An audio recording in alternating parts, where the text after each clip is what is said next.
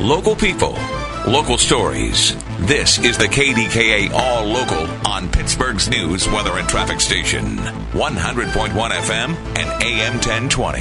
KDKA. I'm Paul Rasmussen.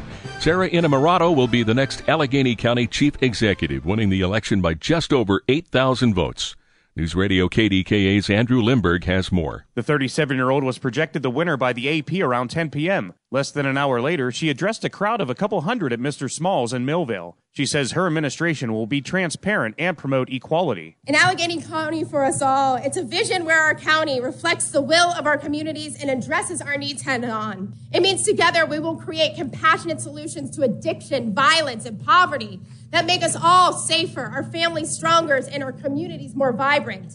She did not mention her opponent, Joe Rockey, by name, but did thank him for a well-run race. Andrew Limberg, NewsRadio, KDKA. And with reaction from Republican Joe Rockey to his narrow loss, here's NewsRadio KDKA's David Ballarato. After his concession speech, Joe Rockey was given quite a few opportunities to give a pessimistic outlook for the county, but each time he pushed for unity rather than division. He says his supporters should still be proud of their work. It hurts for sure. I think we ran a very good campaign.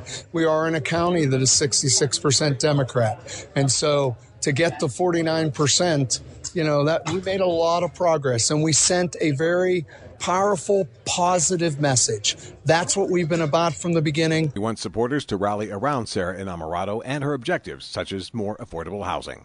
David Ballarato, NewsRadio, KDKA. Longtime District Attorney Stephen Zappala survived a rematch with his primary opponent. With that story, NewsRadio KDKA's Pat Septak. District Attorney Stephen Zappala took a chance in the general election by running on the Republican ticket after being defeated by Matt Dugan in the Democratic primary, a decision that paid off. After claiming victory last night, Zappala talked about his plans for his 7th term.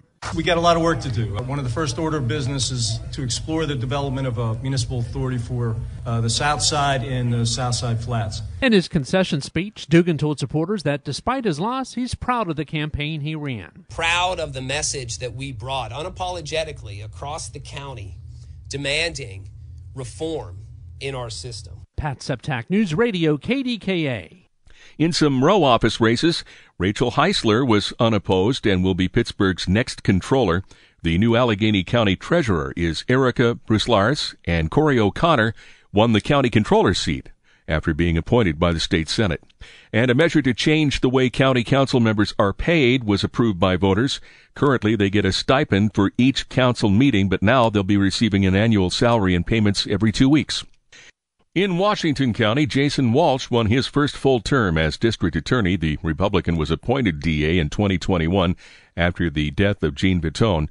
There will be a new DA in Beaver County. Democrat Nate Bible upset incumbent Republican David Lozier by more than 600 votes.